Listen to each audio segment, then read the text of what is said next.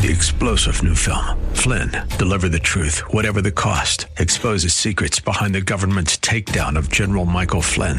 Flynn knew what the intel world had been up to. He ordered the first audit of the use of contractors. This set off alarm bells. He told the truth. He was the most dangerous person for Donald Trump to hire. They had to get rid of Flynn. Flynn, deliver the truth, whatever the cost. Available now. Watch it today. Go to salemnow.com. salemnow.com. If we look to the answer as to why for so many years we achieved so much, prospered as no other people on earth, it was because here in this land we unleashed the energy and individual genius of man to a greater extent than has ever been done before. This great nation will endure as it has endured. Let me assert my firm belief that the only thing we have to fear is fear itself. Freedom and the dignity of the individual have been more available and assured here than in any other place on earth. You are about to embark upon the great crusade toward which we have striven these many months. The eyes of the world are upon you. The hopes and prayers of liberty-loving people everywhere march with you. We're not, as some would have us believe, doomed to an inevitable decline.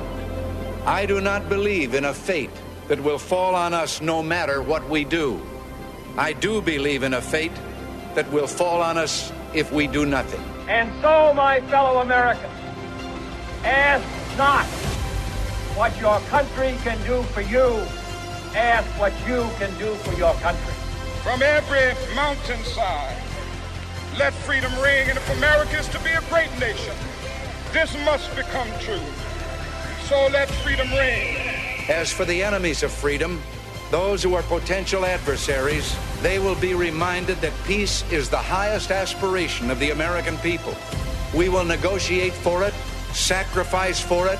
We will not surrender for it, now or ever. We are Americans.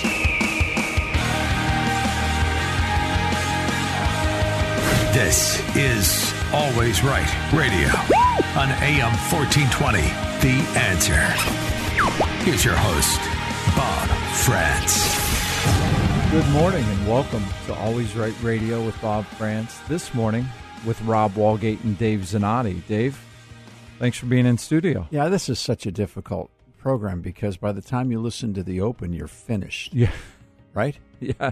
Well, you're locked Bob's in. listening in the car right now. I want you to know, Bob, you knocked me out again. It doesn't matter how many days in a row I listen or where I'm listening or what app I'm listening on anywhere in the country, because I do monitor this program. If I get the open, I'm finished. Well, and every time you hear the open, it causes me to get into the phone or get into my computer and start looking for additional sound bites or where those speeches came from, the context of all of them. The Great Crusade one is Dwight David Eisenhower on D-Day. Yes.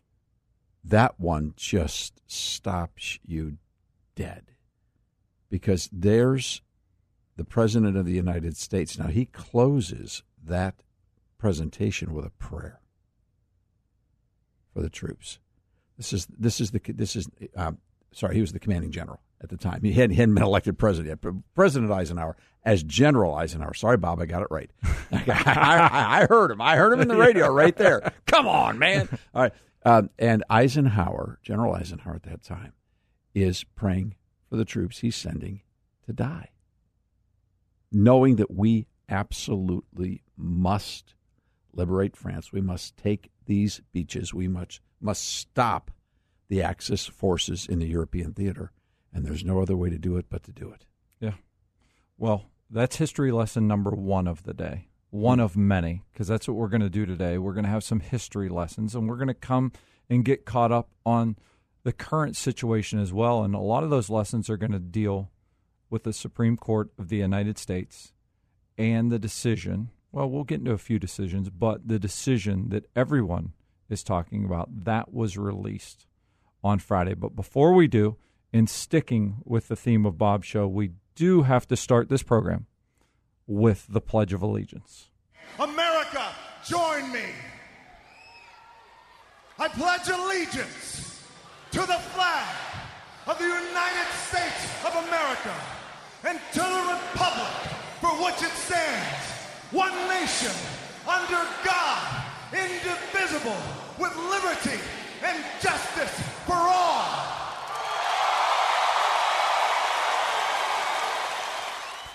Liberty and justice for all. Yeah, but you can't get there unless you're one nation. You have to start at the beginning. Yeah, the older that I get, the more I realize those words are not just token symbols for young people to recite in a classroom. That's one of the most provocative statements on the planet today.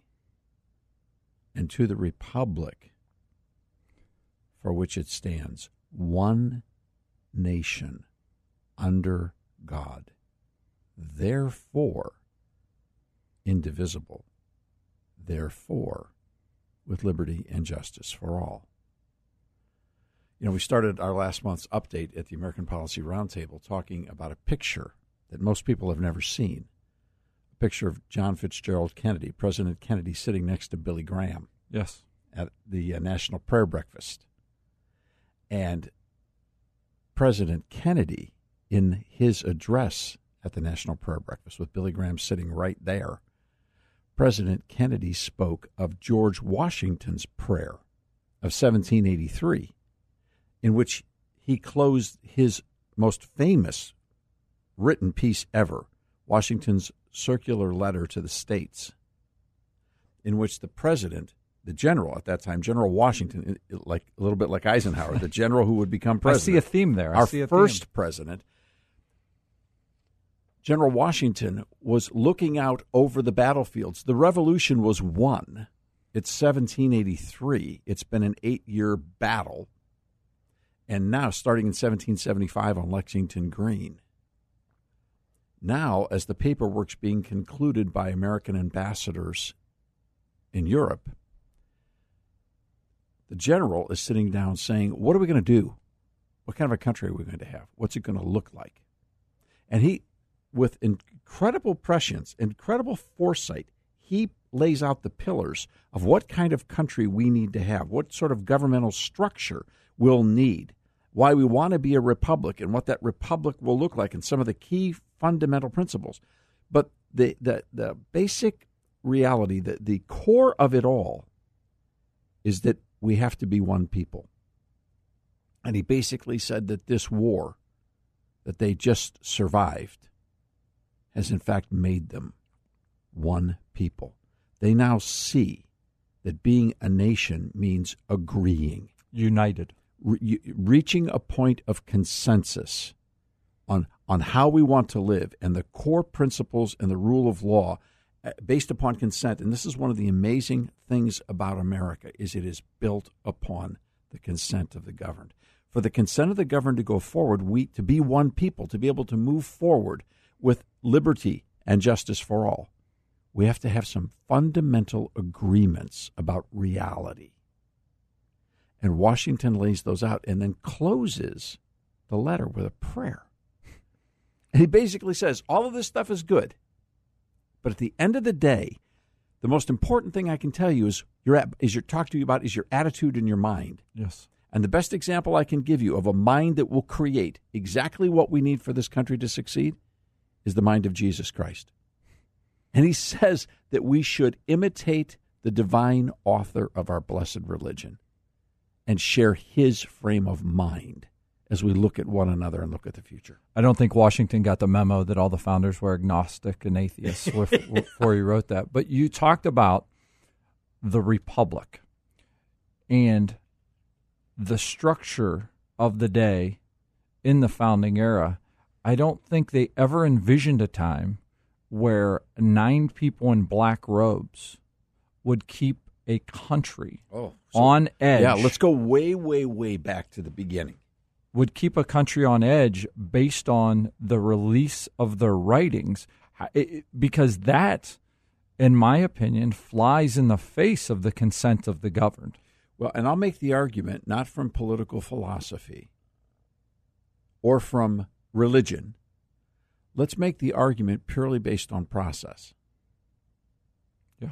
How did we put our government together? Literally, how did the steps go forward? If we were suddenly back in 1787 and the Constitutional Convention has met and put together these 7 major articles of our federal Constitution, this is before the extension of the first 10 amendments.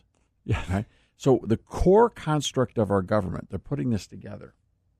Now, how then did we launch it? Think about this. Article 1 is Article 1 for a reason. To start the government, the first thing we had to do after we had approved and ratified the Constitution through the states, because it was the states that built the government, they had to ratify and give their consent for the federal government to open. And when they did, the first thing they did was hold congressional elections. Why? Because without a Congress, you couldn't have anything else. Well, and you had to have that representation. The people had to have that form of representation to have a say. You weren't going to have a dictatorship. We weren't going to have an authoritative figure that was, going to be a monarchy. We know what we fought from to get away from.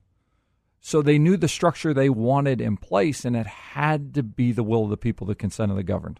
You couldn't elect the president because you didn't have an electoral college until you had a Congress. Who was there to count the votes? So you had Congress first, then we elected a president, and then the President of the United States appointed 6 Supreme Court justices, and the Congress ratified them. The Supreme Court was the last piece of the puzzle, and it was strategically at the end of the chronological period as well. We had a seated Congress, an elected and inaugurated president, who then appointed Supreme Court justices, who were then ratified, and then the courts were able to be open. That's the thing. In the original court, when we think about those 6 justices, a lot of people, they immediately say, wait a minute, 6? Mm-hmm. I'm not the best at math, but I think if you divide by 2, then you could have a tie. You could have 2 sides. What? But in that time, I don't think anyone envisioned there would be a 3-3 split. I mean, if one voted a different way, maybe, and 2 would be like, whoa, what's going on here? Where's the divisiveness? How did that happen? Well, because when you look at Article 3, the construction of the Supreme Court was designed with very limited original jurisdiction. There are very few things that come to the Supreme Court as the court of trial, the first court. The court, and those things involve international law ambassadorships, lawsuits between the states. It's an appellate court at its core. It is a core. Thank you, Rob. At its core, it is an appellate court to resolve conflicts, not to create law, most certainly. Now, and I heard someone, actually, I heard somebody on Fox News last night. What's our break time, by the way? We're going to break in about 30 seconds. Okay. All right, I'll come back to this. I heard somebody on Fox News, one of the bigs on Fox News, make a fundamental constitutional error last night talking about the Supreme Court. Shocker. Well, we have plenty to get to today. This is a brief history lesson, if you will, before we dive in to the Supreme Court case. So we have that 2.5-inch file of papers that you have called Doe. Yeah. I have Dobbs. But dealing with Doe. Dealing with Roe and Doe and Casey and all of the others. We're going to get into those arguments. We're going to get into those discussions. How did it happen?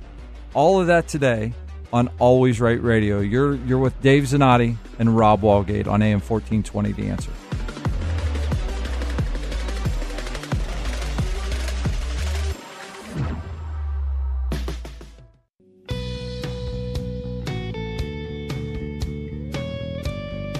Welcome back to Always Right Radio. Rob Walgate and Dave Zanotti sitting. It takes 2 of us to fill in for Bob France. I think that's we actually had Melanie Elsey scheduled to be in studio with us as well, our national legislative director, and she unfortunately took ill over the weekend, and we told her you just need to rest. Yeah, just rest. She sent us plenty of notes, plenty of texts. But before the break, we were diving into a story about, I know, a shocking revelation that a cable news commentator got it wrong on the Constitution. The Constitution. And this happens all the time, and it drives me nuts. Not because I'm the smartest guy in the world on the Declaration of the Constitution, by far. There's so much.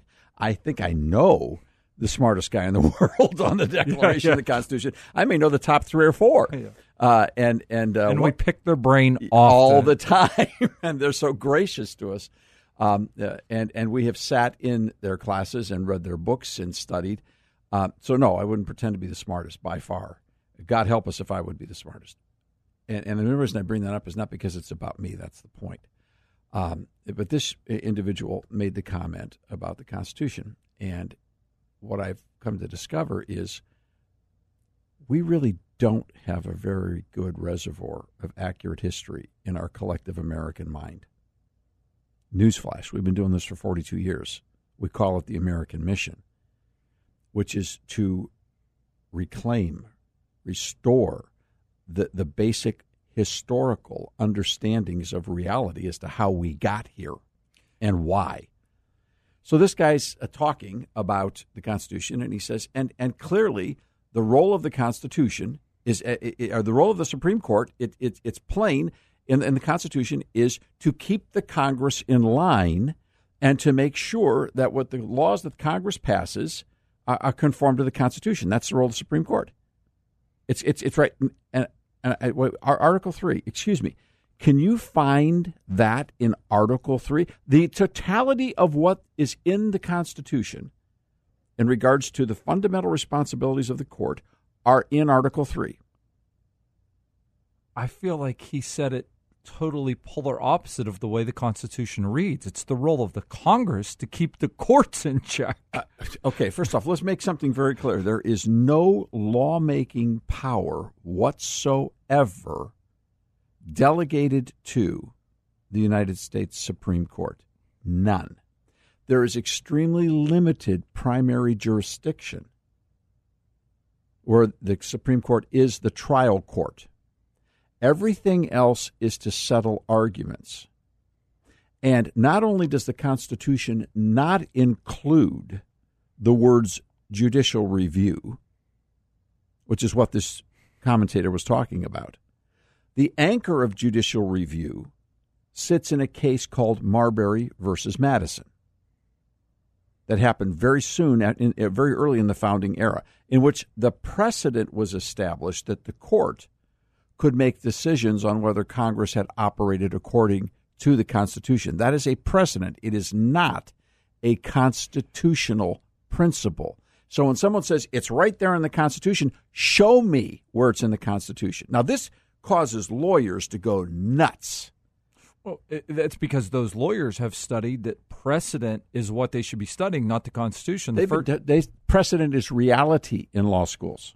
First time I ever had the opportunity to speak at a law school. I always think it's hilarious that law schools have asked me to speak because they would never accept me as a student, but they allow me to address the students. They appreciate your perspective on the law. And I talked about the Constitution, and one of the students raised their hand and said, well, we don't study that language. We've studied precedent. And they bring up Marbury versus Madison. They bring up so many other cases, and it makes your head explode. However, when we read this case that we're going to get into in a little bit of Dobbs, they talk about judicial review. They talk about due process. They talk about the fact that if the court got it wrong in the initial decision, then it can be fixed. And historically, they've done that in the past where they've got rid of the precedent set because they realized constitutionally it didn't fly.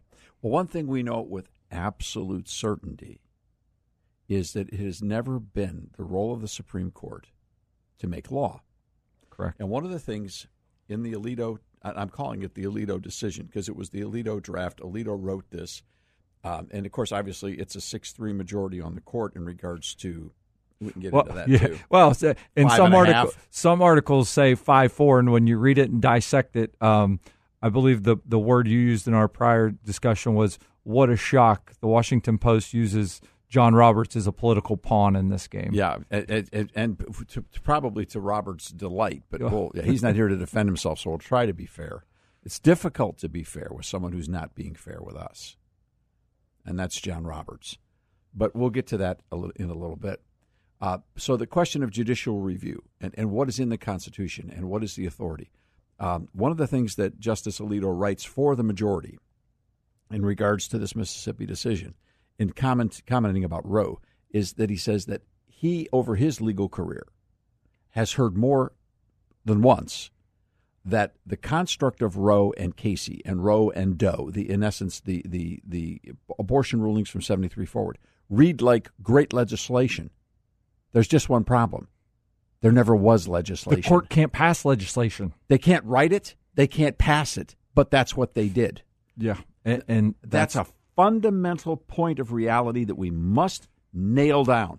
This has always been legislation from the bench. And whether you consider yourself, I'm going to use air quotes, conservative, liberal, however you want to consider yourself, it should concern you if the court ever tries to legislate from the bench, even if they do it on an issue in which you believe deeply.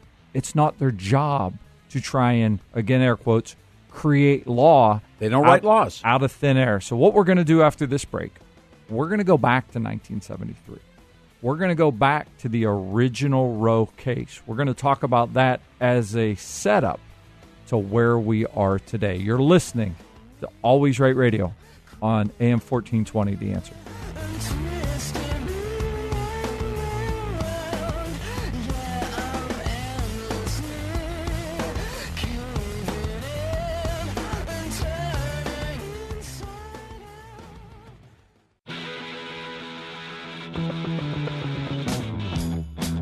Enlightening the sleeping masses and stoking the fire of the American dream. Always Right Radio with Bob Krantz on The Answer.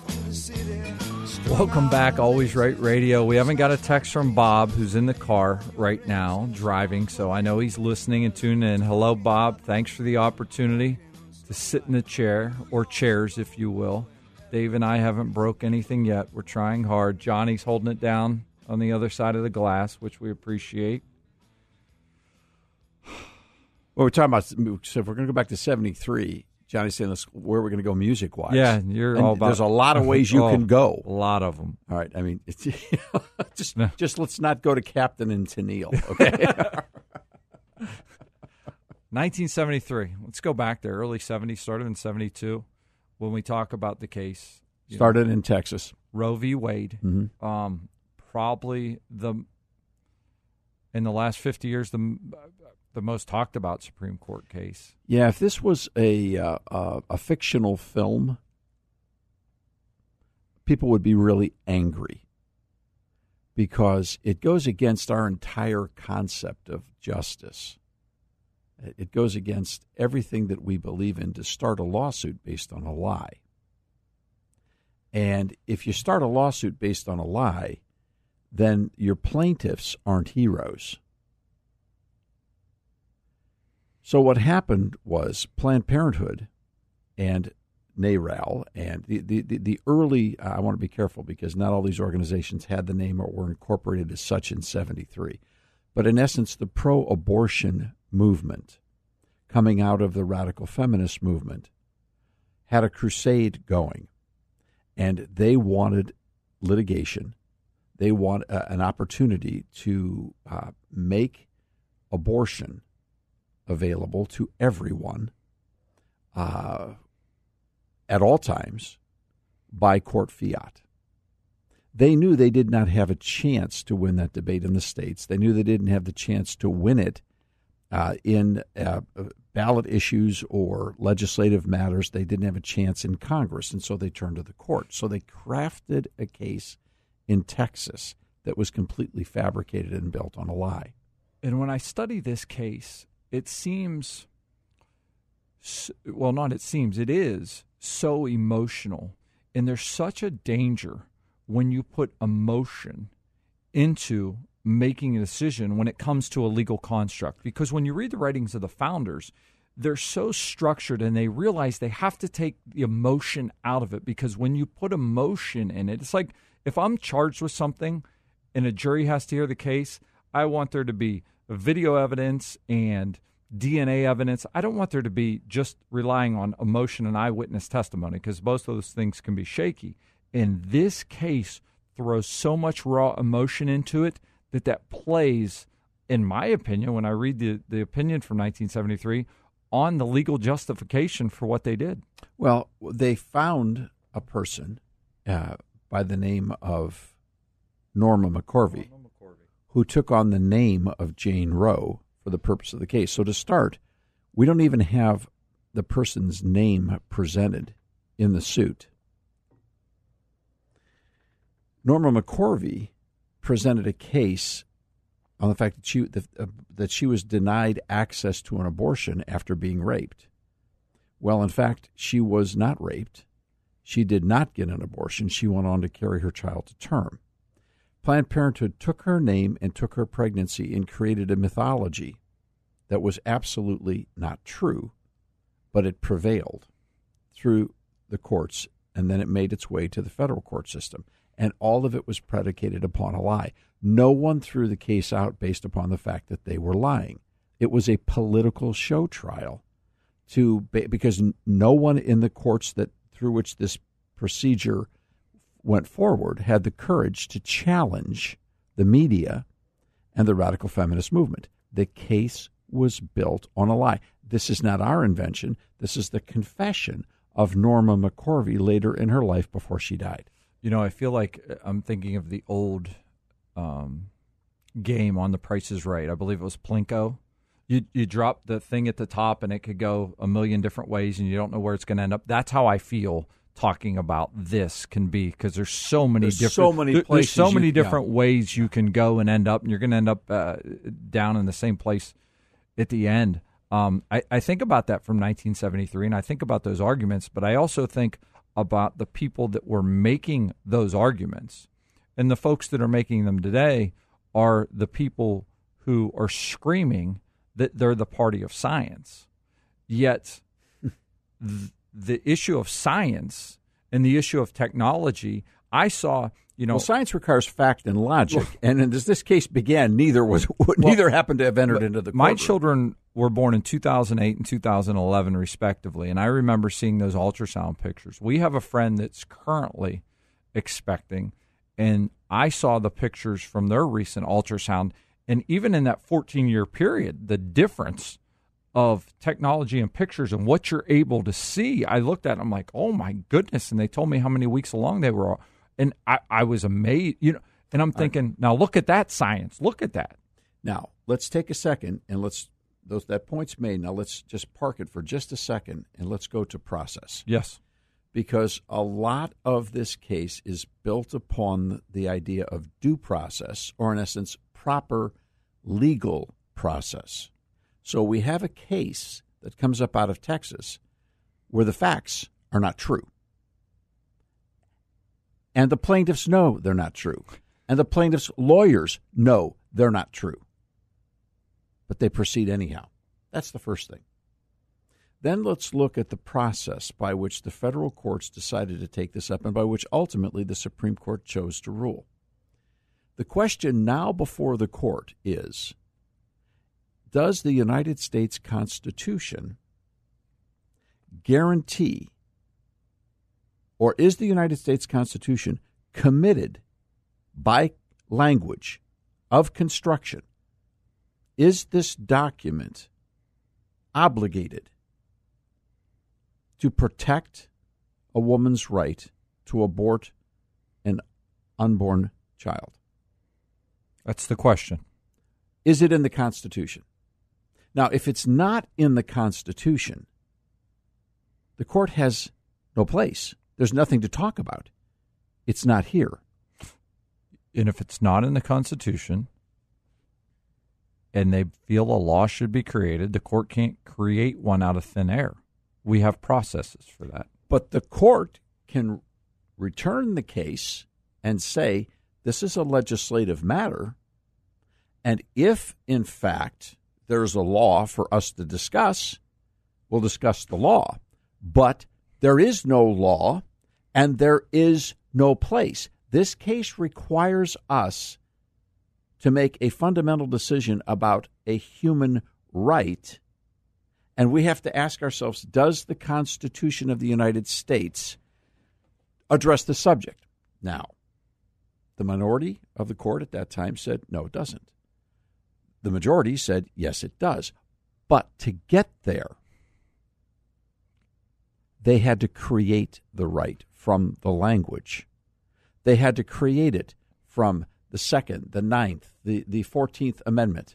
Emanates from the penumbra. Emanates from the penumbra of the Constitution. In other words, looking at all of the amendments connected to what's called the Bill of Rights, they said that the right to an abortion emanates from the penumbra of the Constitution.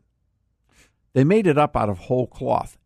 And, Rob, I will tell you that from the beginning, any debate I've ever heard or participated in, on the record or off the record, with the best minds who were pro-Roe, none of them could ever defend the legal integrity of saying that abortion is in the Constitution. None of them. They all admitted that Roe was made up of whole cloth.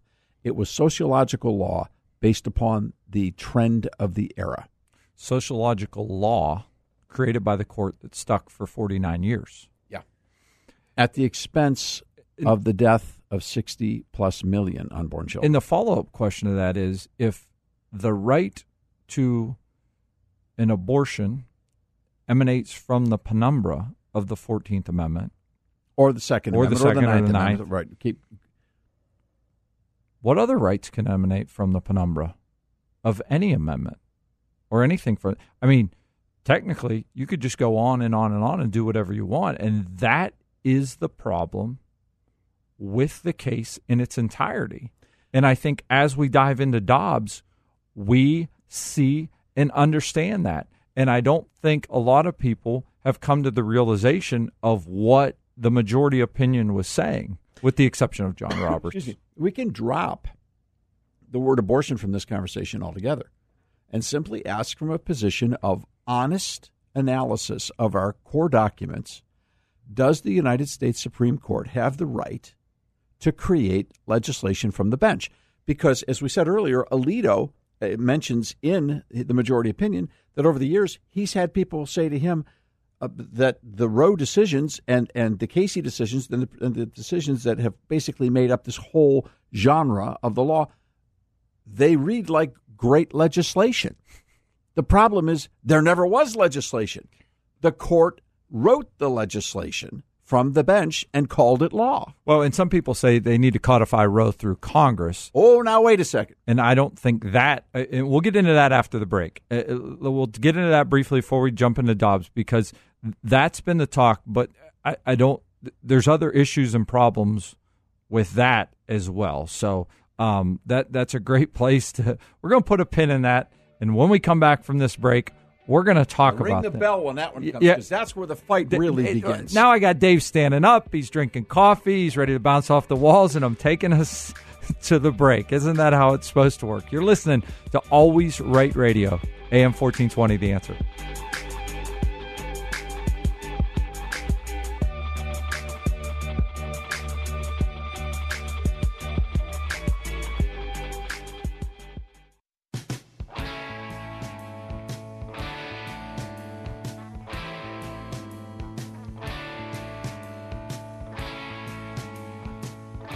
Welcome back to Always Right Radio.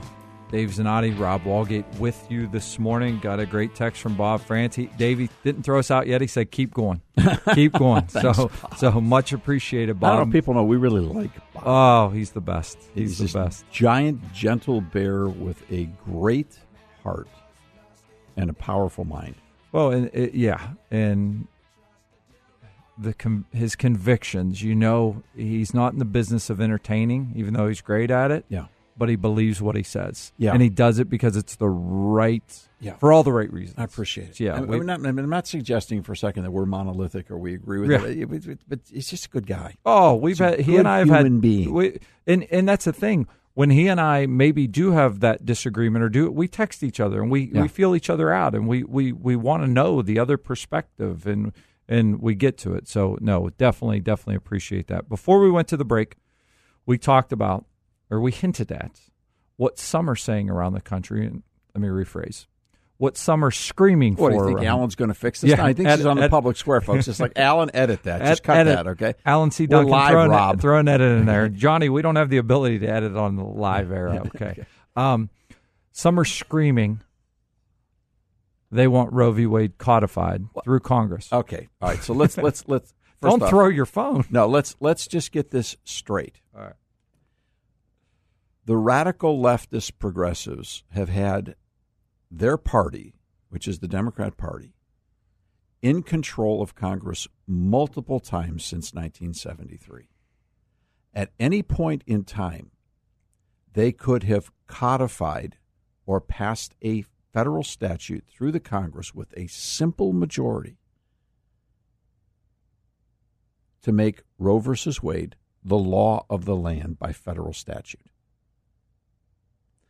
They chose not to because they are a bunch of lying so-and-sos with words I cannot use in my own soul or in public company.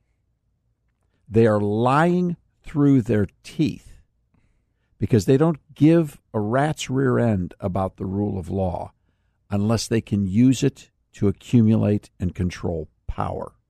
And funds. How much money have they raised in the last 50 years off this issue on the threat? The combination of big pharma and the abortion industry makes a lot of people a lot of money. But before we go to the money, let's go to the law. Suddenly, now that the court is no longer their toy and their easy go-to, suddenly they realize, wow, making abortion the law of the land, which they have lied about since 1973, saying that a court declaration is the law of the land. No, a court declaration cannot be the law of the land because the court has no power to create law. None. Zero. No constitutional authority. Courts don't make law. Legislatures do. Well, and there never was a bill underneath Roe versus Wade.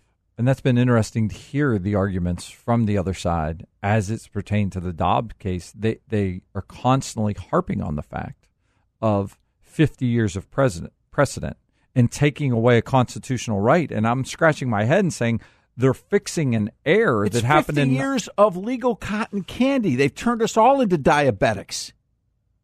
And it's insane. It is insane. And the thought of codifying it. Well, I asked someone the other day who disagreed with me on this. We were talking, and I said, let me ask this. Barack Obama had 60 votes in the United States Senate at his disposal when he was president. He had the House, and he could have put his signature on anything they wanted. Anything. They could have changed the game. For whatever issue you want to think about, they could have done it. Guess what? They didn't. Why? Because it was so much easier to pretend the fantasy that the court is the lawmaker, that the court makes the law of the land. It's so much easier to control that power base of a non-elected government in the Supreme Court. And they had the numbers, and so they weren't about to suddenly rediscover what the Constitution says because they didn't need the Constitution. They didn't need a law because they had an unelected dictate. Now suddenly, here's the thing about the left. Simple. We've said to everybody, if you think it's the government that gives you your rights, be careful. Because if the government gives you your rights, the government can take them away. So now the shoe's on the other foot. Here's the word to the pro-abortion community. Write a law. Pass a law. Go for it. And if you think the government gives you your rights, I encourage you. Go read the Declaration. Go read the Constitution. When we come back after the break, we're going to dive into the Dobbs case. We're going to take a look at the writings of the justices. You're listening to Always Right Radio, AM 1420, The Answer.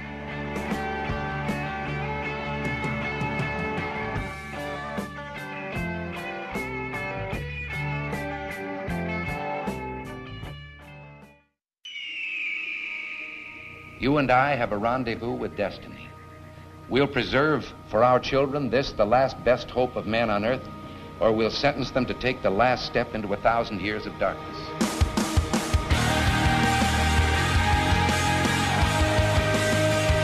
Welcome to Always Right Radio with Bob France on AM 1420.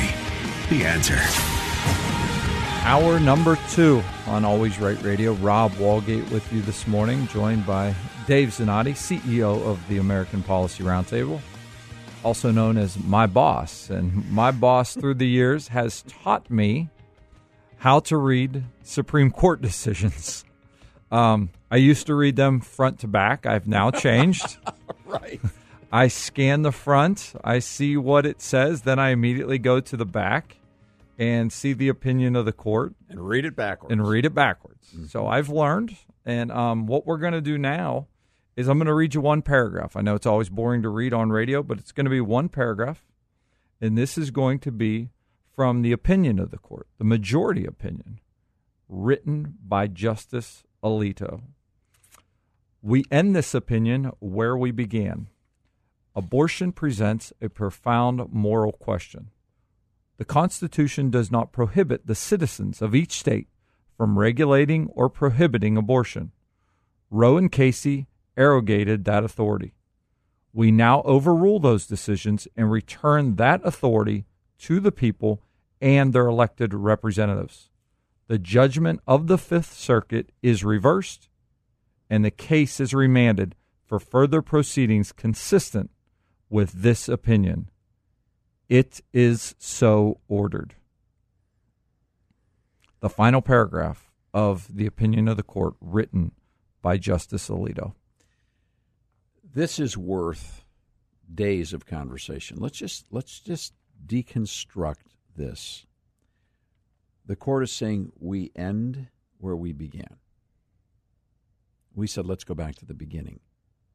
And we started back in the beginning before there was an America, when America was being considered and constructed. And then we talked about the beginning of how America moved from its Constitution into its actual practice as a government of 3 substantive branches. Now, we can talk all we want about the fourth estate of government being the media. It's interesting because the first corporate entity, if you will, the first collective of individual activity recognized in the First Amendment is the press. Congress shall make no law respecting the establishment of religion or prohibiting the free exercise thereof, or of the right to free speech and the press. They're right there. In essence, the ability to have freedom of expression and freedom of medium and the processes of that expression are outlined very clearly. Now, let's start with the question and the word moral. Justice Alito uses the word moral. Now, is he talking about religion? Or is he talking about reality? And the chances are he may be talking about both. And a lot of people say, how many times do we hear, you can't legislate morality? I mean, that said... Which is what Justice Alito just said, so you would think that the left would be celebrating this. And when I say left, even though the Democrat Party is, in essence, the banner bearer of the radical progressive agenda, there are plenty of people who call themselves Republicans who are just as progressive and even more radical than Democrats. So this has nothing to do with political parties. So many of them get a paycheck and how they get a paycheck. That determines the fight they want. Alito is saying this is about reality at a level that is above simple human law. This is more. The justices are saying this is above our pay grade. But wait a second. I've sat on the front row of the Supreme Court. I've had a case with my name, our organization's name, and my name in the opinion. I know what it's like to sit at that final authority with your 45 minutes and oral arguments, knowing that when they're done, it's done. There's nothing more to be said in regards to judicial conflict and review. That's it. They're the last word. And just a little sidebar, in that time of argument you you may not get to any of your argument because you may get peppered with questions the entire time. You may stand before the bench and say, may it please the court, and never get another word of your years of research and presentation out in a single sentence because you'll spend your entire time answering their questions. It is the highest stakes game in the legal world. It is genuinely. I don't think no matter how many times you could be there, you would ever take it for granted because the stakes are so high. Now, you know what? Our country wasn't designed to be that way. It never was supposed to be that you go before the powerful Oz and they define all reality. That is what Alito is saying. This question about what is life, how should life be protected, what is the rule of law in relationship to the protection of life, this is beyond the pale of any single bench. This is a moral issue. It is about reality. And courts cannot dictate moral reality. This is a matter of conscience, and matters of conscience can only be secured based upon a representative form of government built upon the consent of the people who have elected their representatives. This is the American system of a republic. And when I read the next sentence, the Constitution does not prohibit the citizens of each state from regulating or prohibiting abortion. He's just saying the power resides with the people. Why? Because when you read the founding documents, that's where the power was supposed to be. That's who it goes to. Okay, so there's the First Amendment that says we have the right of religious liberty and free speech. Can the court take that away? In certain instances, but not as a whole, no. Okay, but could the people vote themselves out of free speech?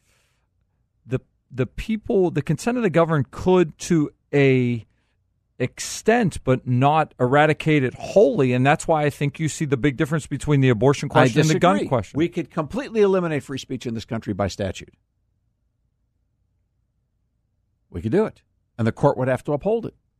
We could do it. We could vote ourselves out of existence if we so chose to.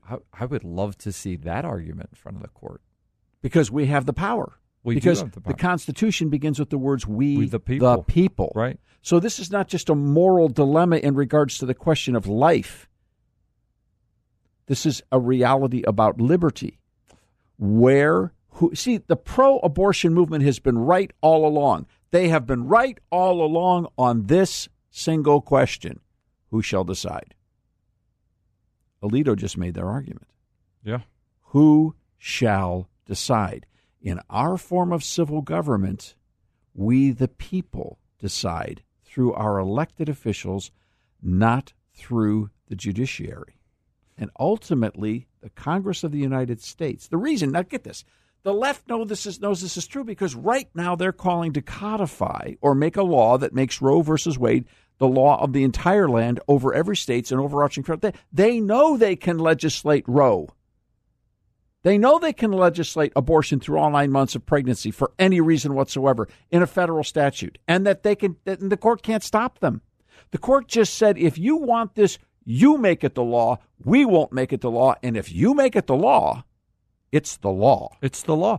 And some states have. When you look at Colorado, New Jersey, Illinois, New York, and the unlimited restrictions that they have basically on the issue of abortion. If the federal Congress wanted to revoke the First Amendment, and they put a constitutional amendment up that says the First Amendment is now revoked. Yeah, if they put a constitutional amendment. And the states ratified it, the First Amendment's gone. Agreed. It's just that simple. Agreed. Because our government is built upon the consent of the governed. Now, here's the question. Why is it built upon the consent of the governed? Because we hold these truths to be self-evident, that all men and women are created equal, that they are endowed by their Creator with certain inalienable rights, that among these are life, liberty, and the pursuit of happiness, that to secure these rights, governments are instituted among men, deriving their just powers from the consent of the governed. This is the fundamental difference of the reality of what we're now seeing versus what the left has given us for the last 100 years. The left has told us for over 100 years that our rights come from the government, not from the transcendent creator. And when we think about those rights and where they come from and where the founders put the power in we the people, we do have the ability to amend the Constitution. It's a process. We could pass a pro-life amendment. We could pass a pro-abortion amendment. And when I listen to politicians on the air talk about, everyone, no matter what state I've seen a politician in, whether I'm talking about Beto O'Rourke in Texas or Stacey Abrams in Georgia, anyone on the left, they say the same thing. They say, well over 50% of the people in this state want abortion to be legal. And and I'm like, well, pass a law that says that. And they don't in any of those states that those politicians are speaking in. Which brings us to the what's going to happen next. Let's go back to that comment. Let's go back to what Alito said for the majority. We end this opinion where we began. Abortion presents a profound moral question. A profound moral question. After the break, we're going to get into that. And we're also going to get into a word when the draft came out weeks ago that you and I were texting about that he uses in the next sentence because we wondered if it was a typo or what was going on. You're listening to Always Right Radio on AM 1420, The Answer.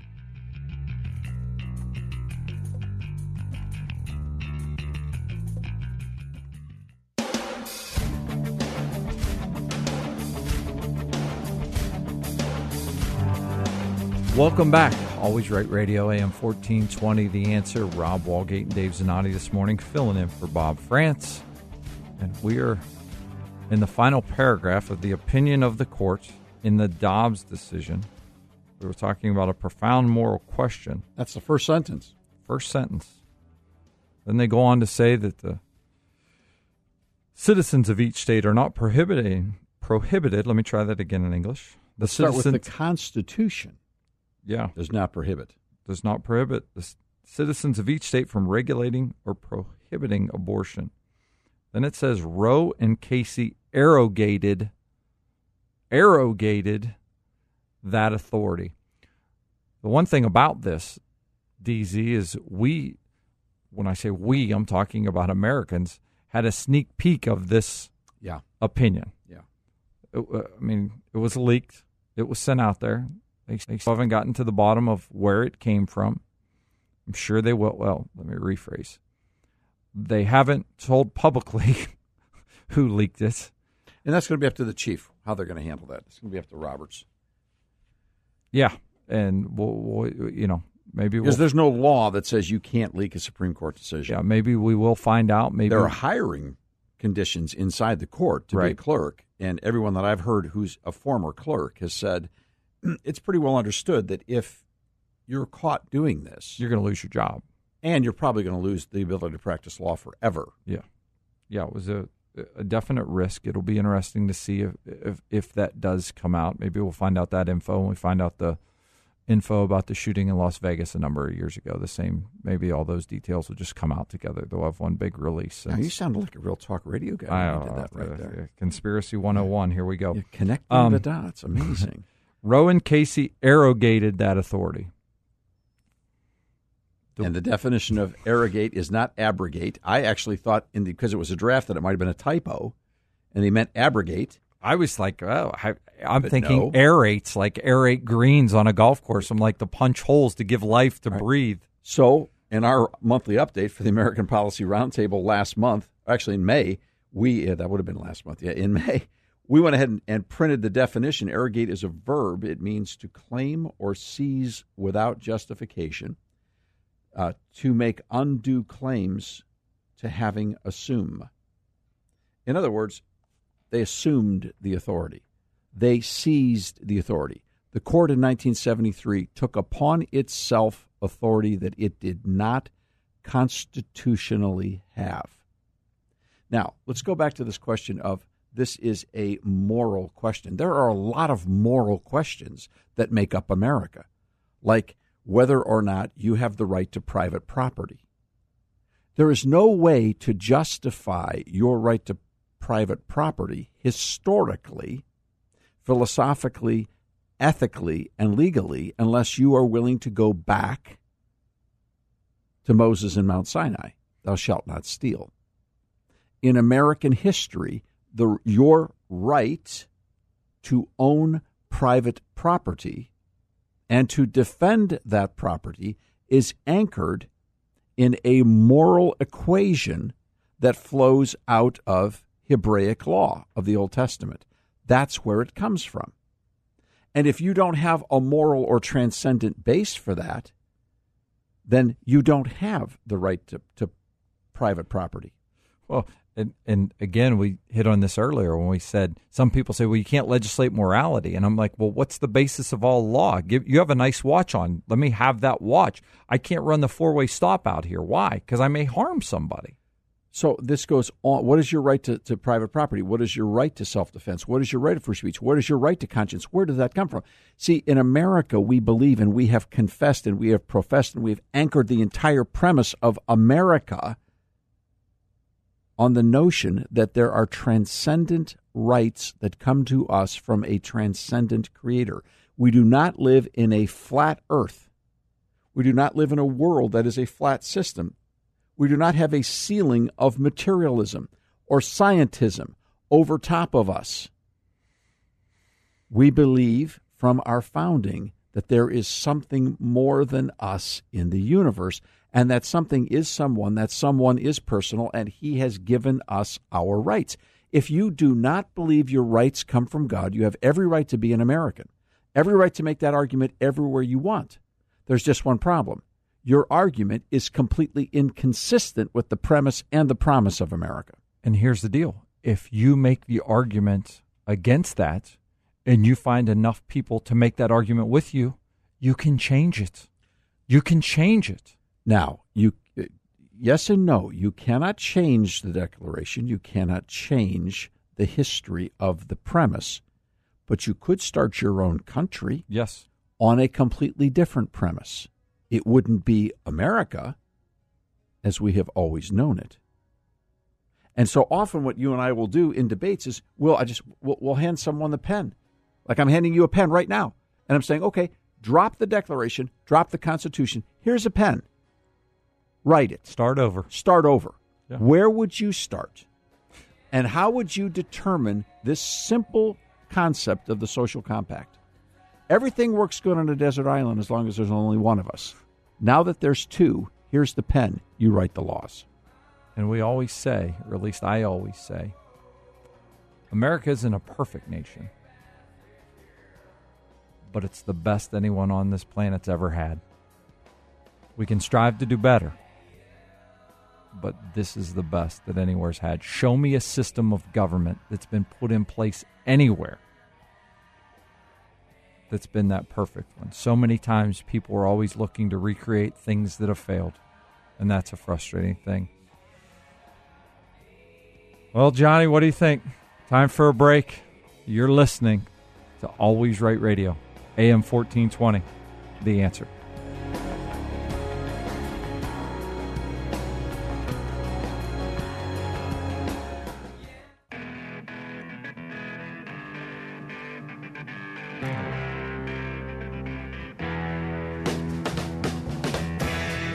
Giving you reason in the age of unreason.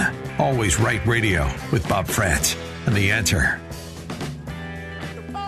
Welcome back, Always Right Radio. Dave Zanotti, Rob Walgate with you on this Monday morning, and we're going over, I guess I would call it, what is this? SCOTUS 101, Supreme Court 101, Opinions 101. We talked Constitution about 101. Yeah, you know, reading the opinions back to front, right. Taking a sneak peek at the beginning and then looking, and what do we have? 212 pages in front of us in the Dobbs. Anti-rhetoric 101. Yeah, what's really being said? 212 pages in the Dobbs decision, and I believe that you could teach a graduate level course on the last paragraph of the majority opinion of the court written by Justice Alito. And I think that will be dissected as a graduate level class in the future. Without a doubt. We end this opinion where we began. In other words, this goes, if we go back to the beginning, implied in all of that is that the court was wrong from the start. The case was wrong. The court was wrong from the start. The process of sociological law, of legislating from the bench, of inventing this entire process from the penumbra of the Constitution was wrong. Abortion presents a profound moral question. The greatest crisis in America today is the crisis of moral authority. The pro-abortion movement has always had their argument right on this point. Who shall decide? It's in essence the same argument we had on the playground. Who says? That is the question of the moral conflict of the human race. Upon what shall we base our conclusions, our decisions, and our conclusions? Is it your opinion? Is it my opinion? Is it my mother's opinion, my father's opinion? Is it my employer's opinion? Upon what standard shall we base our conduct? How then shall we live? This is the human dilemma of all reality. And it flows right into the conversation we were having about the social compact. The idea that the world works great if there's just one of us. As soon as there's two, we have to have some agreements. Are you telling me some of my decisions/opinions could be wrong or disagreed with by others? It's possible. The Constitution does not prohibit the citizens of each state from regulating or prohibiting abortion. The majority says, now we're to the we've acknowledged that the court was wrong, that we've now made the full circle. Abortion presents a profound moral question. It's above all of our pay grades, which means it must come back to the people to decide. The Constitution, now specifically, the Constitution does not prohibit. Look at this. Do you see the word in that sentence? Do you see the word? See the word abortion there at the end? The Constitution does not prohibit the citizens of each state from regulating or prohibiting abortion. Well, the Constitution does not prohibit the citizens of each state from regulating or prohibiting a lot of activity. Activities that aren't explicitly laid out in the Constitution, right? Bill of Rights. So abortion is the final word of that sentence, not the first. In other words, what does the Constitution say? It does not prohibit the citizens of each state from regulating, which means permitting, or permitting in part, or in whole, or prohibiting. To get rid of. In part or whole. Now, Roe and Casey, 73 and then 92, I think. So, and in essence, excuse me, the context of the entire construction of the debate, Roe and Casey arrogated that authority. In other words, the court assumed authority it did not have in wrongly deciding those cases because they didn't have the right to decide them. If the court had said, we don't see abortion in the Constitution, therefore, it is illegal in all 50 states, Alito would be saying that's just as wrong. That is just as wrong. You see, this is what's important. So when people say that they outlawed abortion, no, they didn't. No, they didn't, because it never was a law.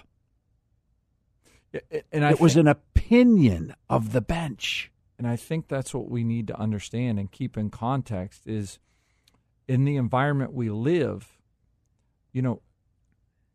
I don't like dictators. I also don't like singular or nine rogues. Yes. Well said. That being said, if they make a decision and try and implement law as a dictator, singular or nine-robed, I am not going to agree with it because it's the rule of law, it's not the rule of law just because I agree with it. Exactly. You have to take a stand. And I think this all came to fruition for everyone during COVID. Yes. Because we had people playing the role of dictator, and there's sometimes people saying, well, I'm glad that person's doing that. I'm like, wait a minute. Do what I say because it's good for you. Yes. Wait a minute. Where's that in the American? That's what the British said. You know, King George III was King George III and Mike DeWine might have some connection. I'm not sure, but that's another story. Time for a 23andMe test. Okay. The Constitution does not prohibit the citizens of each state from regulating or prohibiting abortion. Roe and Casey, the court in both those cases, not this court, by the way. These members were not on those benches. The court, historically, going back to 73, arrogated or assumed that authority. That is illegal. That is unconstitutional. We now overrule those decisions because they were wrong, not based on the question of how you feel about abortion or what you think about abortion, but based on the process of the responsibility of the Supreme Court to conduct itself according to the rule of law. But we've lost focus of the rule of law. It's about emotion. It's about talking points. You mentioned earlier you haven't debated anyone or discussed with anyone since 1973 that can defend the ruling of Roe on the basis of the rule of law. Of course not. Roe and Casey arrogated that authority. The court stepped in where it didn't belong. We now overrule those decisions, and here's the key, and declare that abortion is now illegal in all 50 states for any reason. Nope, not what it says. No. It says, and return that authority. That authority that was seized by the court. Unethically, illegally, unconstitutionally. It was assumed by the court. It was assumed in the Article 3 institution, taking power from the Article 1 institution, and in essence violating the first three words of the Constitution, which is we the people, who have the fundamental final authority in constructing the rule of law. See, people don't understand in America, we make the laws. Now, the question is, upon what basis shall you make those laws? And also, each state has the ability in different circumstances to make laws, to amend statutes, to amend their constitution as well. Some states have better laws than others. I would say Ohio has some of the best as far as having access to change the law as a citizen. This opinion is the end of the adolescent temper tantrum of the United States Supreme Court in response to radical feminism in the 1970s. It took 50 years to get to the place where this bench of qualified lawyers, because they've all been ratified, or they've all been confirmed by the Senate, whether we like some or dislike others, doesn't matter.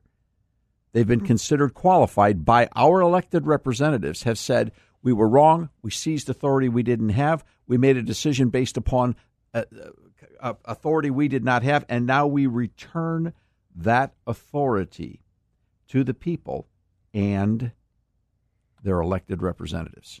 Now, when people say they return it to the states, wrong answer. That's not what they did. Because the representatives of the people in Congress could just as easily pass a pro-abortion statute or an anti-abortion statute right now through the Congress. And the United States Supreme Court would be obligated, as they always have since 1787, to presume that if Congress passes a law, it is on its face constitutional because it was passed by the people.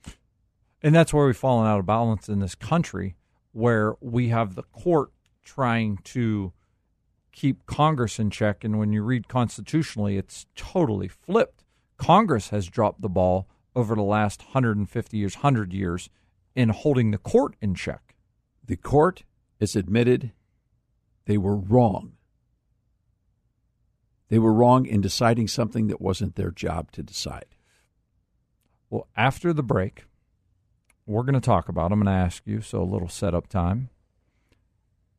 Should the court be in the business of changing precedent from previous courts' decisions?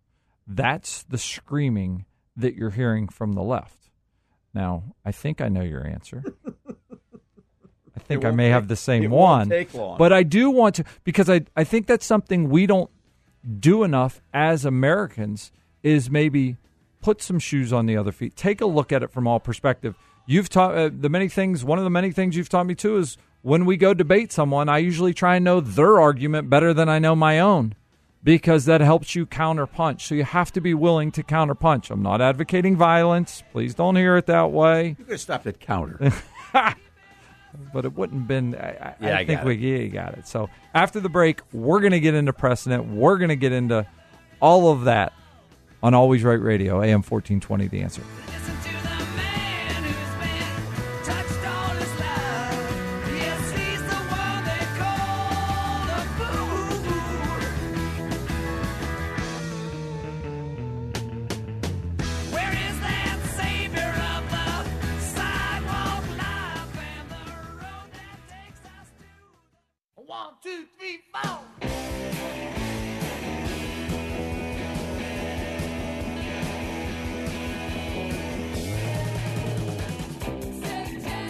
Closing out hour number 2, Always Right Radio.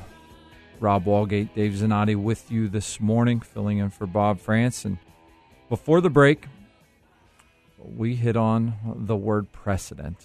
Yeah. I mean, that's the word of the day. That's what people are screaming about. They called it the law of the land when we know that the court can't create law. So there's misnomer number 1. But you shouldn't touch precedent. I can name a handful of Supreme Court cases off the top of my head that I'm sure glad were revisited by the court. Yeah, starting with Dred Scott. Dred Scott. Mm-hmm. Plessy v. Ferguson. Mm-hmm. I mean, we can go on and say, boy, I'm glad the court fixed their error. In other words, can the court ever make a mistake? Yeah. Well, of course it can. And a lot of people are fired up, I think fired up, safe to say, regarding Justice Thomas and his writings in this situation when he talks about due process. Well, let's talk about the court being wrong and making it right. First off, Roe was built on a lie. How long do you live a lie? I mean, this is so embarrassing to our children. Anyone who takes the time to research this, somewhere in their adolescence, is going to realize that this was all built upon a law. Are you comfortable with American children being taught that if the political heat in sociological mobs and polls are sufficient, that the court will forsake simple truth-telling and let a case come in that it's predicated at its very start on a lie and is there for politics and for gain? It was a setup case. It was a setup case. Doesn't that bother you at your core? Coming out of Texas, no different than Lawrence v. Texas. Right. It's a setup case. So if you've got a setup case at the start and the court embraces it because they want a sociological outcome that they agree with politically, but it has no anchor in the Constitution, doesn't that, if any lesson has been learned, you would think the left would say, wow, if the court invents a right, the court can take that right away. Where do your rights come from? They come from God. Well, and I think that has been the thing to look at and watch, because some folks that have been screaming about precedent and about the decision from the court are the same ones that will list you a handful of Supreme Court cases that they would like to see flipped on their head and precedent changed. Look, it's one thing if you don't like the outcome because you want a political or socio-political change in the culture. That's fine. That's legitimate. People change. We get that. Times change. We get that. No one's saying that. If you want a political construct to change the direction of a policy, then do it according to the rule of law. Now, if you get lucky for whatever reason that the court got lucky and you get what you want from the court, understand something. Another set of justices may come along and say, this isn't honest, and they made a mistake. Who would defend Plessy Ferguson? Who would defend Dred Scott? Nobody. The court can get it wrong. And in this case, the court got it wrong in so many ways that Alito said there's been. Now, so how long do you cover a lie? How long do you live a lie before you finally decide, I don't want to live a lie anymore? So what did the court say? They said they were wrong. This bench was wrong multiple times on this issue. Now it's up to you to decide it. Give the power back to the people and their representatives. And if the left wants to do it, they could do it. Here's the deal. They could do it tomorrow because they could blow everything up in the Senate, use the nuclear option. Pass it with 51 votes. Pass it with 50 votes. Kamala breaks the tie. Right. House, and it'll get Joe Biden's signature. There it is. It's done. They could the power if they want to codify. If they want to do it, and then they got to run on that. Start the debate. If you believe you're right, then let's have the debate in the light of day where everyone's got a representative. And understand, if you codify it tomorrow by going that route, you most likely then have to run on that record. And many of those senators can't defend that record and will be voted out. And the law is going to be changed in about 18 months. Right. And the ramifications will be felt at the ballot box for probably a decade. Because no law can be sustained without consent. Because our system is built upon the consent of the governed. So if you believe your poll numbers, act on it. Do your job. Right? Do your job. When we come back after the break, where do we go now? What's next? You're listening to Always Right Radio, AM 1420, The Answer.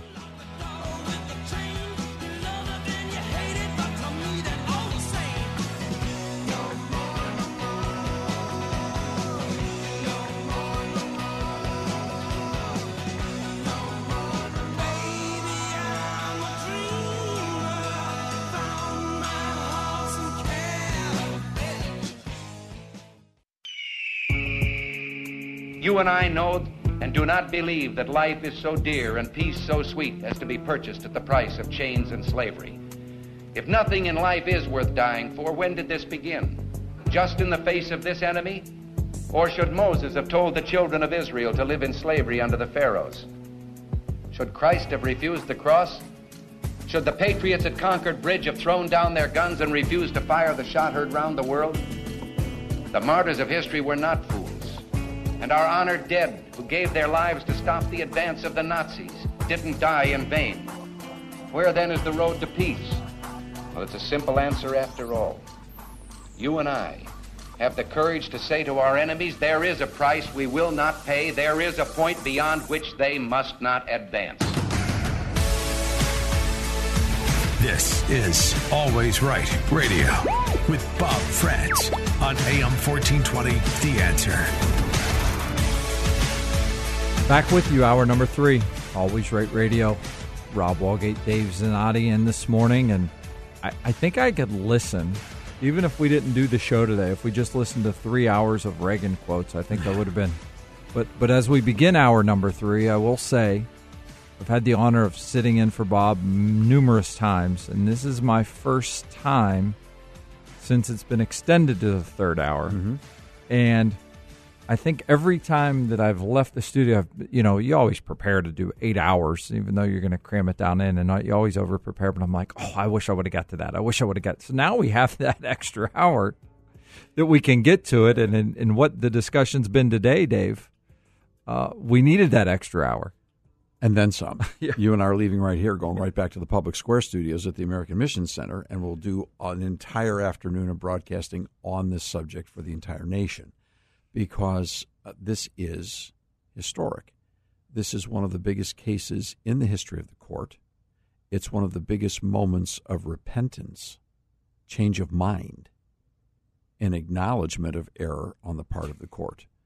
And before I go one step farther, I want to thank every person who since 1973, or at whatever point in time they became aware of this egregious error in our culture of legalized abortion for any reason throughout all 9 months of pregnancy.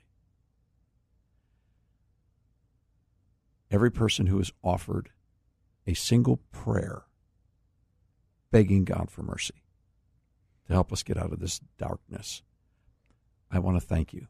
I want to thank you and tell you that there are times we've been in debates, we've been in contests, we've been in electoral conflicts, we've been in courtrooms where we believed that there were people here in northeastern Ohio on their knees in the quiet of their own home, on a kneeler somewhere at a church at 6:30 in the morning.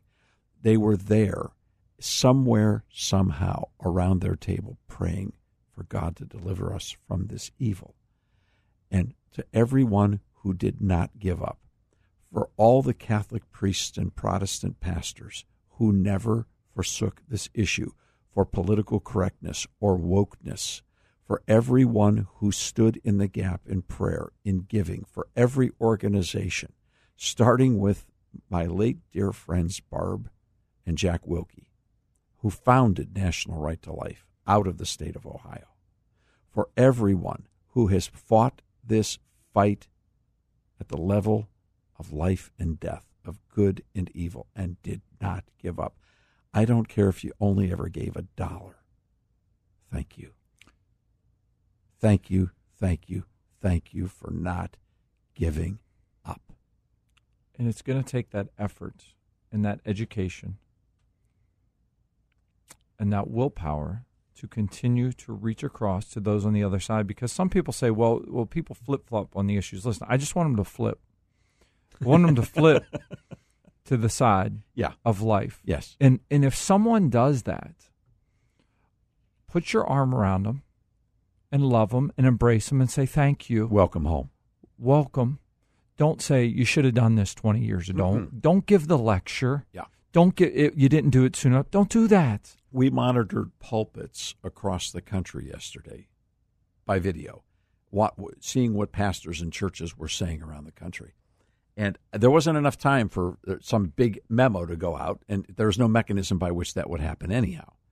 But I was tremendously appreciative of the fact that I didn't hear anyone acting like they were suddenly the beauty pageant nominee who had been given the crown and was stunned and getting the vapors. Oh, my goodness, we won. No. Nor did I see anyone taking a victory lap. I never heard the word won from anyone, as in W-O-N. This is not about that. Now, I'm not hiding the light under the bushel. This is a massive moment in American history of jurisprudence and American law and in the rights of individuals. This is a big, big moment. But this has been 50 years in the making. And we shouldn't be surprised that this happened. We shouldn't be surprised that you couldn't bury that lie and keep it buried, that the truth had to finally come forth. You know, and I think about those pastors, and I think one of the reasons you didn't see the spiking of the football or you didn't see the victory lap is because of how personal it is to them when you think of the number of abortions that have happened since 1973 and the amount of women and families that they've counseled who've regretted that decision. Yeah. It's impacted them deeply. And they've sat with those women and they've ministered to those women and they've loved on those women because so many times you've seen that process after the fact. And those women were told a lie from the beginning. From the beginning. There is no fundamental right to abortion, to kill an innocent, unborn child. That being said, there are decisions that are made medically that result in the death of that unborn child. And some of those decisions that are made have always been viewed under the concept of the fundamental right of self-defense, because there is a fundamental right of self-defense.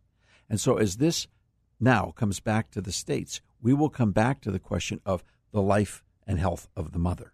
The life of the mother. And I say life and health, and in this charade of 50 years, those words have been split. We're trying to talk about the same thing. Yes. We're trying to talk about the fact that before 1973, there were extremely rare but real circumstances when a family had to make a decision that this pregnancy could cost the life of the mother, and that was a very strong reality, and people had to make a choice. That's a question of self-defense. That is a right that is maintained in the concept of the right of life. So to think that suddenly there is no way that a person could get any form of an abortion to protect the life of a woman in America is ridiculous. That's absurd. That's not going to happen. Yeah.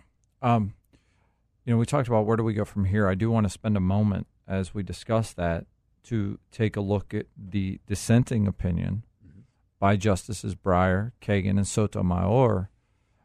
Some would argue, even though it was a concurring opinion, that Chief Justice Roberts' opinion was a bit of a dissent as well. Yeah, he tried to split the decision, if you will. Shocker. But that was convenient because he had the 5 votes that were necessary. So he leaned in on the 6th and then said, but in the meantime, I have another opinion about this. Yeah, so which made is it all about him, Roberts, right? Whatever. As I read that dissenting opinion, it was evident to me that I did not come away seeing where their plea was in the rule of law. Yeah. Did they counter one of illegal's arguments in his final paragraph? No. All they debated was consequence. Consequence and emotion. Yes. Play on the emotion of the people. There are going to be poor people that can't afford to go to a state where this is offered. There are going to be all these emotional pleas, and we get lost in the fact of, well, we have to be a nation of laws. If men were angels, we'd need no laws. But men aren't angels. James Madison. Thank you for completing the quote. You heard it right here on Bob France Radio. Rob Walgate of the American Policy Roundtable knows the entire quote of Madison from the Federalist Papers, but men are not angels. Okay, and along that line, let's be honest. There are going to be probably 6, maybe as many as 12, but at least 6 states that will immediately pass state legislative action to make abortion legal for all 9 months of pregnancy for any reason whatsoever. California, New York, and Illinois being the first 3, without a doubt. Colorado, New Jersey. I mean, we can name them all. And you have corporations saying, if you live in a state that doesn't offer it, we'll pay for your vacation to go there to have an abortion. Okay, so the fact is abortion will be available, but it won't be readily available. What's not readily available now? It's not easy to do this. What I want to know is, will Philadelphia decide they want to bring Kermit Gosnell back and let that abortion machine clinic that has killed both children and mothers back in the game? You see, we forget about those moments, the consequences of Roe, of an unfettered against the rule of law butchery machine like what Gosnell became, and who's in prison right now for it, convicted multiple times. And we don't have time today, but I mean, you could run a whole week's broadcast on the founding of Planned Parenthood, on Margaret Sanger and the intention of the organization in the beginning. The eugenics movement, and Sanger is the lead, and specifically designed to kill black children in America. And that's accurate history. That's not a lie. We're not making this stuff up. But again, that's consequence. That's for the political debate. The court's saying, leave us out of that. You fight this out. We're going to have to get to a break. And all I'm thinking of is AOC on the steps with a bullhorn screaming. And I wish she would have understood history and what she was screaming about in the originality of it all. You're listening to Always Right Radio, AM 1420, The Answer.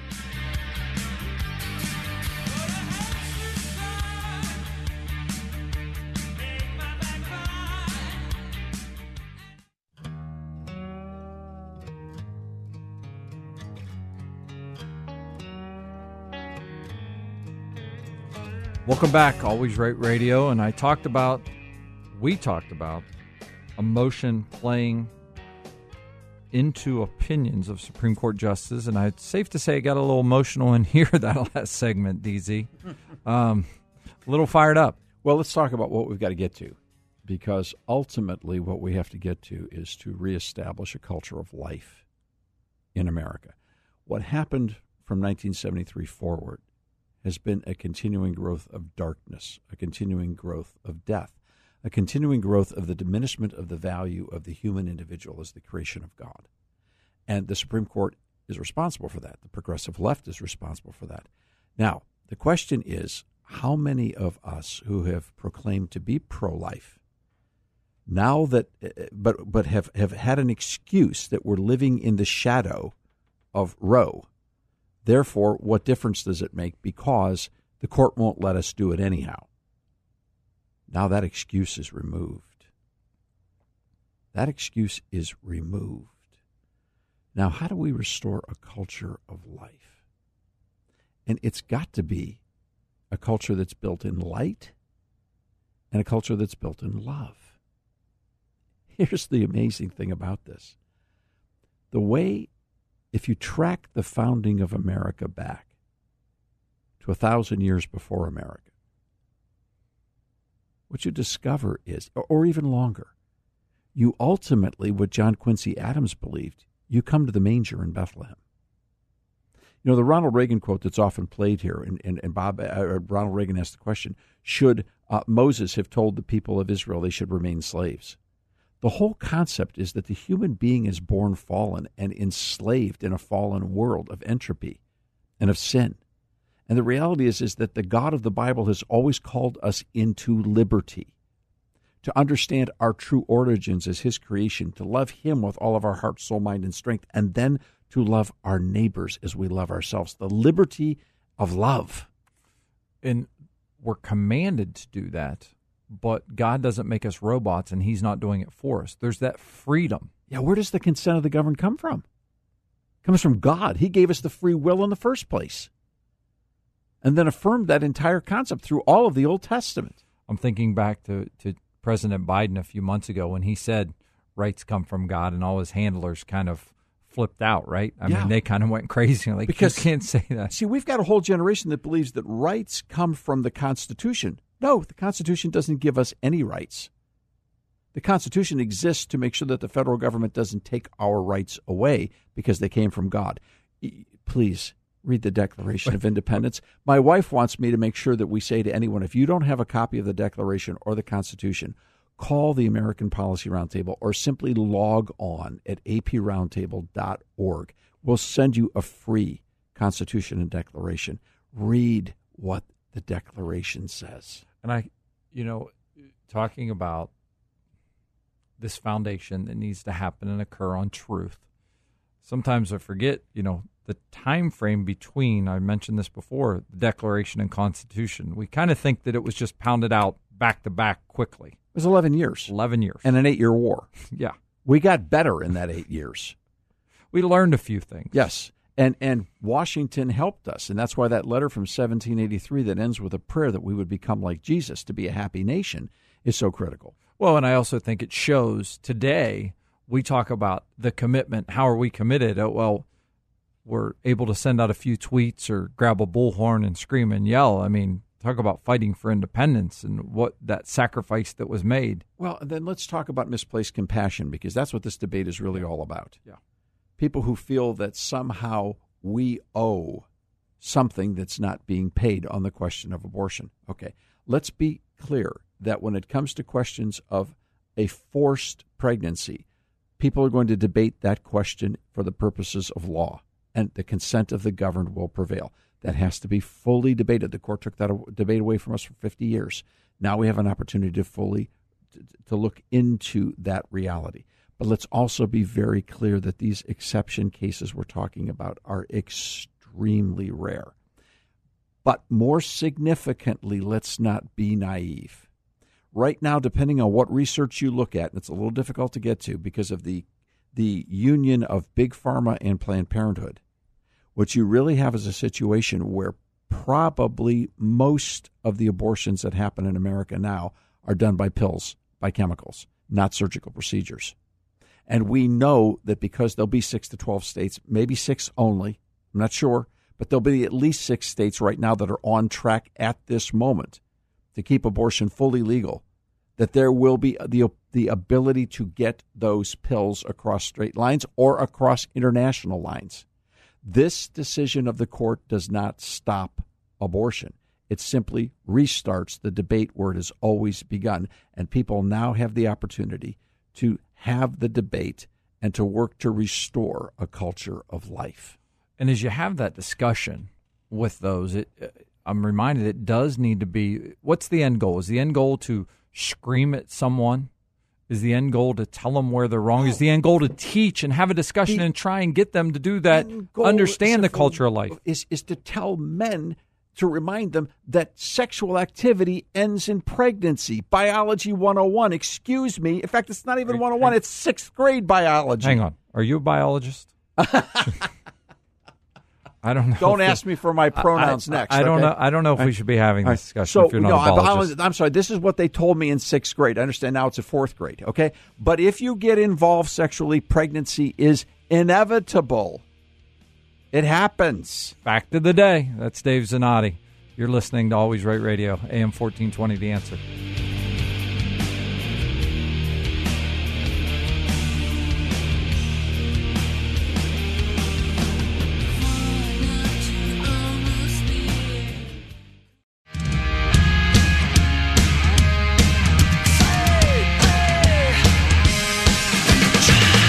Delivering you from the depravity of the radical left.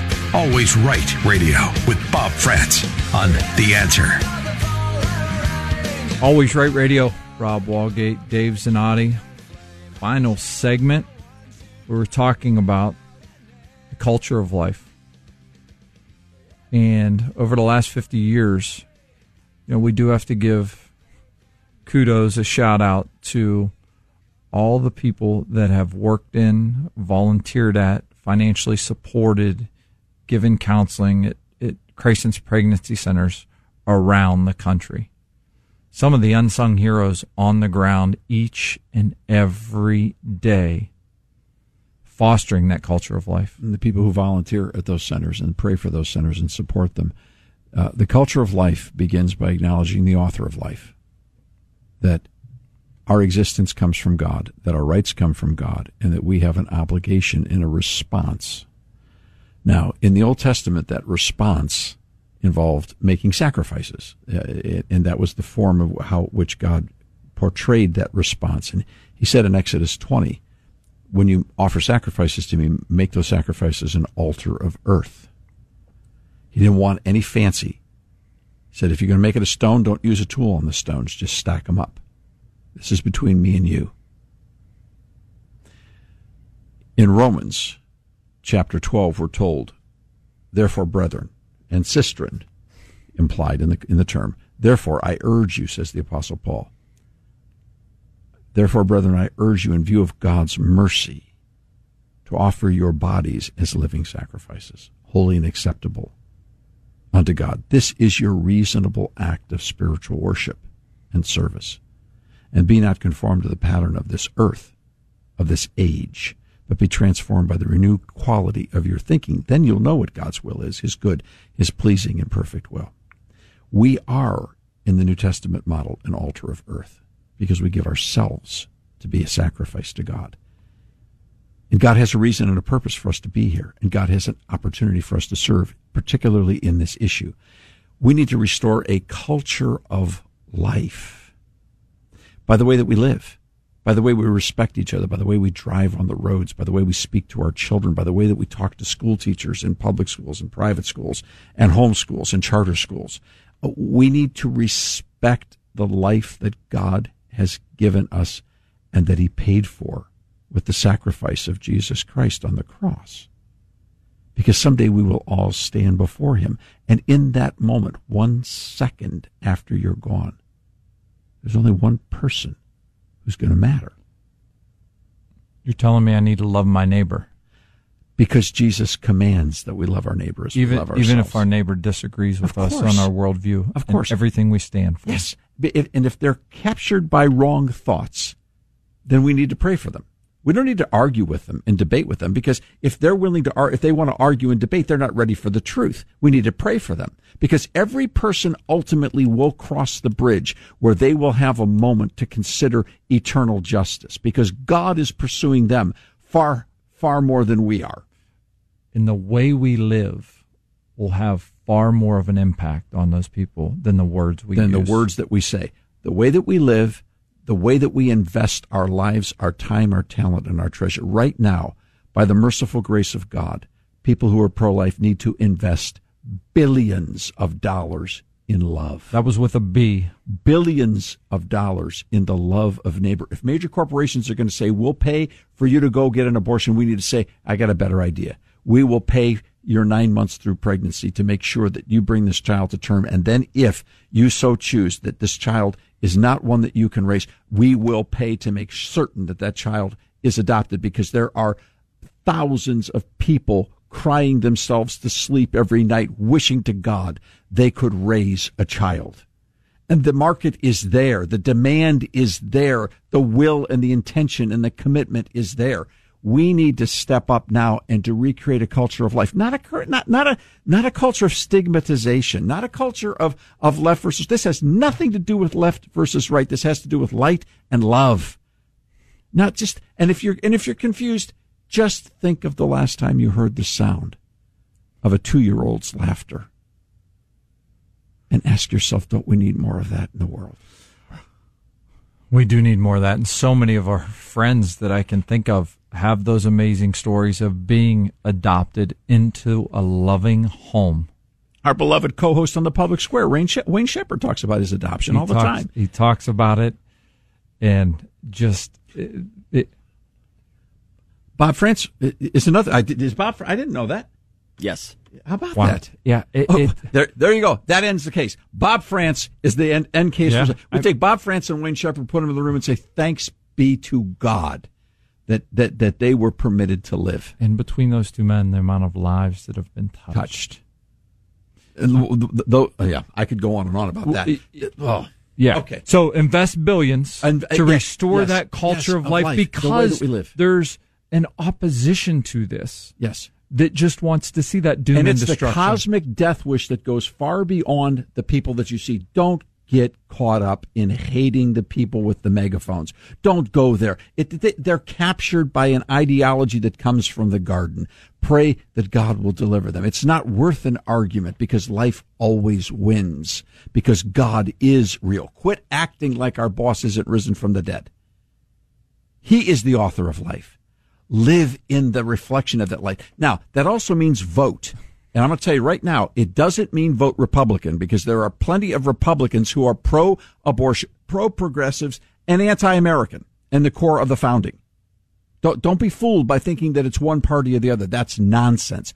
We need the life issue to pervade every single political office in our country. We need to win every office, and starting at the bottom, because right now what's going to happen, Rob, is you're going to see that certain states will decide to defy certain laws and rules. Certain municipalities and counties will say, we're going to be an abortion-free zone. We don't care what Ohio law says. We're going to do it our own way. This is going to happen in Florida. It's going to happen in other places. So every person that's running for public life ought to be able to tell you what they believe about the question of the preservation and protection of all unborn life. What would be the question you would ask when I think of people running for state rep, state senator? Those are people who Justice Alito was referring that they ought to be making the decisions. Give them the one paragraph of this decision and say, please respond. Please respond. Please and respond. That's his closing paragraph on the opinion of the court that Justice Alito wrote. And the response I would love to see from so many out there. And if they don't have an answer, ask them if they'd like to learn more. And if they're not willing to learn and they don't have an answer and they're just faking it, find somebody else. Because this is the issue of the age. The quality and the sanctity and the culture of life. It's more than abortion. It's about life. And don't let them dance around it. Don't let them give you 87 different what-if scenarios. It's not a difficult question. Huge thanks to Bob France for allowing Dave and I to sit in this morning. Johnny on the other side of the glass. We made it through. Yes, sir. We made it through. It's always an honor to be here. Bob will be back with you. Remember, be not overcome by evil. Overcome evil by doing good. 3-star General Michael J. Flynn, head of the Pentagon Intelligence Agency, knew all the government's dirty secrets. He was one of the most respected generals in the military. Flynn knew what the intel world had been up to. He understood its funding. He ordered the first audit of the use of contractors. This set off alarm bells. The explosive new documentary, Flynn, deliver the truth, whatever the cost, and covers the facts behind this scandal. Flynn told the truth. He was the most dangerous person for Donald Trump to hire. I find out the worst enemy that I'm going to face in my life is right here in America. They took my assessment and they wanted me to change it. And I was like, I'm not changing it. They had to get rid of Flynn. With in-depth interviews, archival footage, and never-before-seen personal records of the man behind the headlines. I just felt like I was drowning. Flynn, deliver the truth, whatever the cost. Available now. Watch it today. Go to salemnow.com. salemnow.com.